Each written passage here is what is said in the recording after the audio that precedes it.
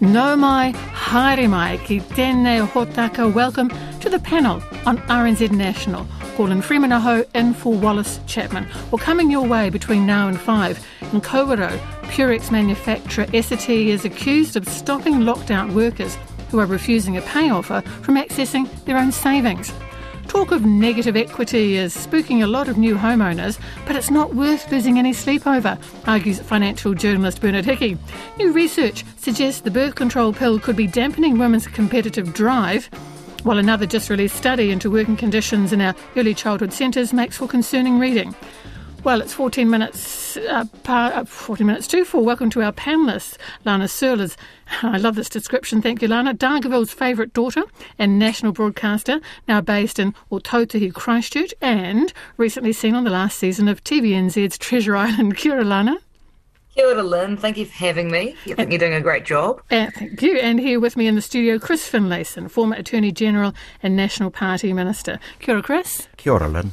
Right. First of all, we're going to take a look at feedback that's come in over the last week. Now, yesterday on the panel, we talked about student anxiety contributing to the country's appallingly high truancy figures. And a mother got in touch with her story, and she's with us now. Kia ora. Hi. Well, look, your story really gave us a different perspective on things because it's all looking so grim when we talk about student anxiety, social anxiety. What's your story? So our teenage daughter had severe anxiety and frequent panic attacks. And it was pretty bad, and she wasn't able to go to school for about 1.5 years. We tried everything we could think of, psychiatrists, psychologists, different diets, medication, and none of that made a significant difference. And then I was actually listening to Radio New Zealand, and I heard an interview about nutrition and supplements helping with mental health, and it was the author of a book called The Better Brain. So I ordered the book, and it sat on my shelf for 6 months, which I later kicked myself. And then eventually I read it, and it was kind of like my last-ditch hope that it would make a difference for my daughter, really. And so we followed the recommendations and started on one of the products that's proven to really help with anxiety and other issues like that. So it's a very high-dose micronutrient formula. And that was after Christmas. And then within 2 weeks of reaching the full dose of those high-dose micronutrients, we saw a massive improvement with our daughter. She started school at the start of this year, and she's just doing fantastic. She's getting excellences. She's got hope again. That must be a relief. It must be a relief for all of you, actually, for her and for you being so supportive at home. But she needs to be at school and to be able to flourish. What a great story. Yeah, we're very, very happy. Will she stay on, just as a matter of interest, will she stay on those high-dose micronutrients? I think she probably will have to forever. But no regrets, because if it's making a difference, it's a small price to pay, right? Oh, it's incredible. Yeah, it has totally changed our lives, and yeah, we're just so grateful and wanting other people who might be in a similar position to hear about that and give it a go. Well, I think that's very generous, because an awful lot of people, I think, in your situation have lost hope, especially when they've tried everything. And it must be so upsetting for you all seeing, your daughter, who's clearly bright and active, going through that. So great news story. We really appreciate you sharing it with us. Thank you. Chris, your thoughts on that? I'm sure you're listening to the conversation. Oh, very intently, and I can understand exactly what those anxiety levels must be like for the poor student. I really do think that a major cause of anxiety, and I'll talk about it further when I get on to I've just been thinking, but a huge cause of anxiety comes from the cell phone and from being dependent on it. To my way of thinking, the best way of relieving anxiety for all of us, not just young people, is put the cell phone away for a period and go for a long walk and look around at the beauty of nature, which is what I try and do as often as I can, because if you become over-dependent on it, it becomes your sort of lord and master, and you haven't got time to enjoy the world. Lana, what are your thoughts on this? Have you had any issues of anxiety in your family or those close to you? Look, I feel very lucky to have I haven't been hit with anxiety. I mean, other than the obvious stuff that you get day to day. But I'm astounded by that story, because that's the first I've heard that, micronutrients can affect that side of this. And I can almost feel parents now trying to find out what that is and what that program is, because I've noticed, other friends' children use the anxiety word a lot more than what I ever recall, and whether or not that's just because we talk about it more now. But if that's clearly proof that it works, you don't get more proof than that from that lovely mother. So I'm dying to know more about that. I just think we just needed some hope there, because there's a lot of whānau around the country who are really struggling, and of course the young people themselves. All right, well, it's Mailbag Friday, so I'm dipping my virtual hand into the virtual mailbag. We were talking about this scandemic earlier in the week, and Renee got in touch with this cautionary tale, or one of hope again, maybe. She says, wow, I hope I've just avoided being scammed via my Amazon Prime subscription. When I phoned to query an invoice, a very determined individual did his best to get information from me. And when I became suspicious and ended the call, he then bombarded me with calls from different numbers. Turns out he was calling from West Bengal. Take care out there, folks. We were discussing retirement villages and wondering about alternatives to them if it's just not your thing. I love this example from Alice. It's the kind of thing I was thinking about.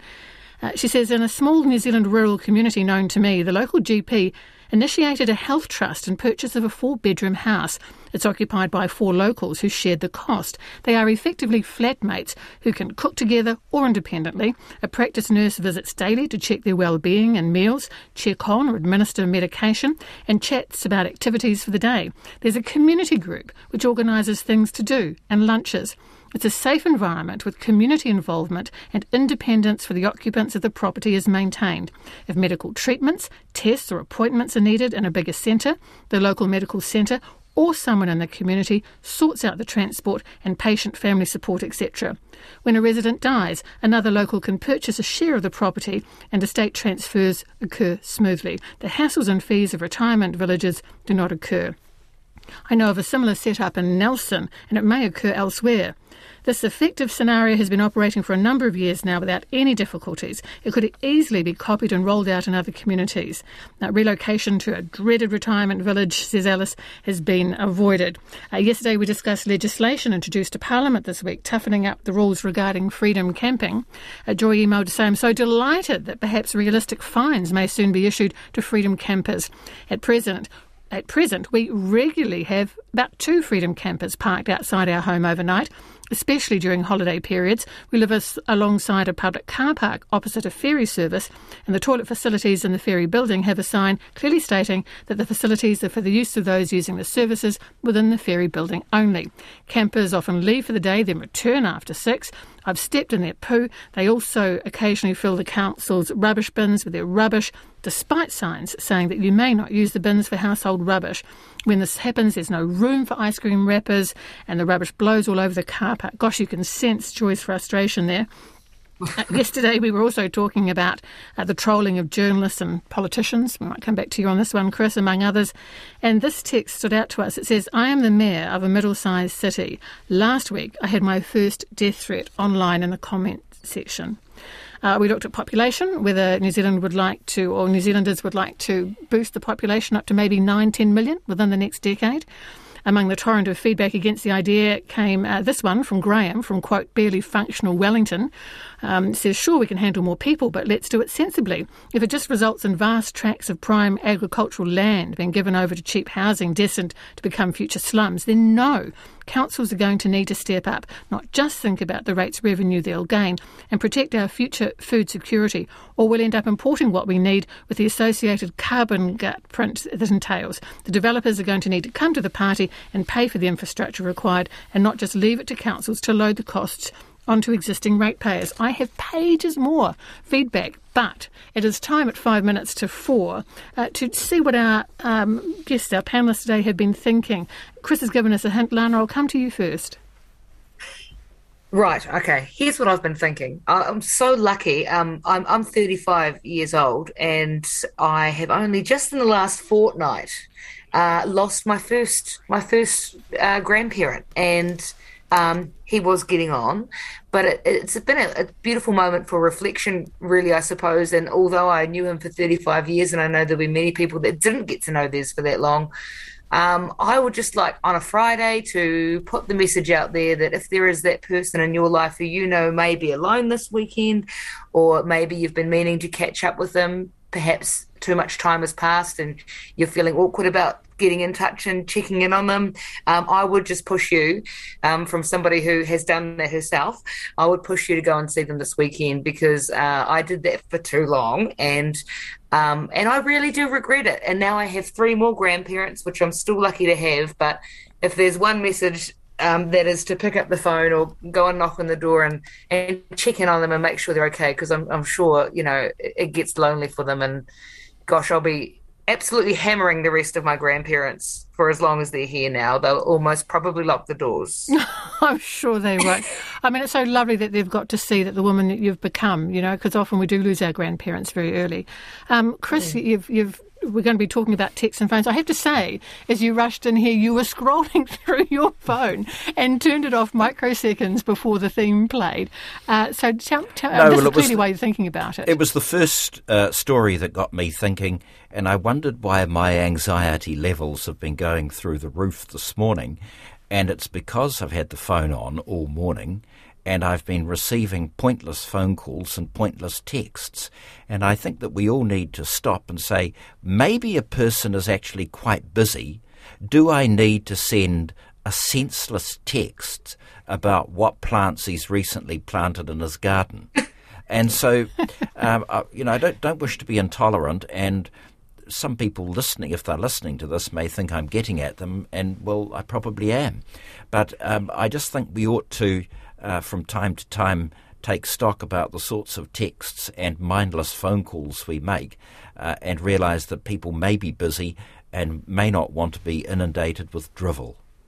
Lana, I'll come to you for your thoughts in a moment, but Chris, a text has come in from Martin saying the hills above Ngaio and Kandala were my antidepressants when growing up in the 70s and 80s. Well, he's absolutely right. And what I was talking about when saying, put the cell phone away and going for a walk, that's exactly what I do, Martin, because I live very near the Kandala Park, and there is nothing better than shooting up Mount Koko as often as one can. I set myself a target of 130, but I got COVID at the end of May, and as you know, it's been pretty rainy. But what lifts the spirits more than getting up to the top of that mountain and looking out toward the South Island or whatever? And so you're absolutely right. It's the best antidote I know for getting down on the dumps. That walk up the mountains on my Christmas Day walk with my sister. Lana, we've just got about a minute or so, but what are your thoughts? Can you put your phone away? I've got better at it the last few years, but I feel for the younger generation because they only ever know phones. And I suppose it's easy for us to think about a life without them, and they could argue they have more anxiety when they put it down, which is another whole hike. But I'm like you, Chris, it's the physical activity that actually is a much better substitute than technology, especially with anxiety.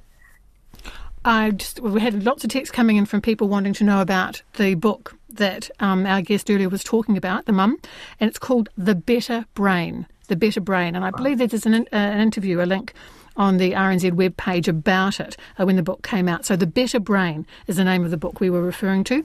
Today's talking point, by the way, have you seen them? Videos doing the rounds of Finland's young female Prime Minister partying and effectively being forced to apologise for it. Goodness me. Text 2101, email the panel at rnz.co.nz with your reaction to that, or in fact any of today's story. We'll talk about that more in depth just before the 4:30 headlines. That and heaps more to come on the panel after the news.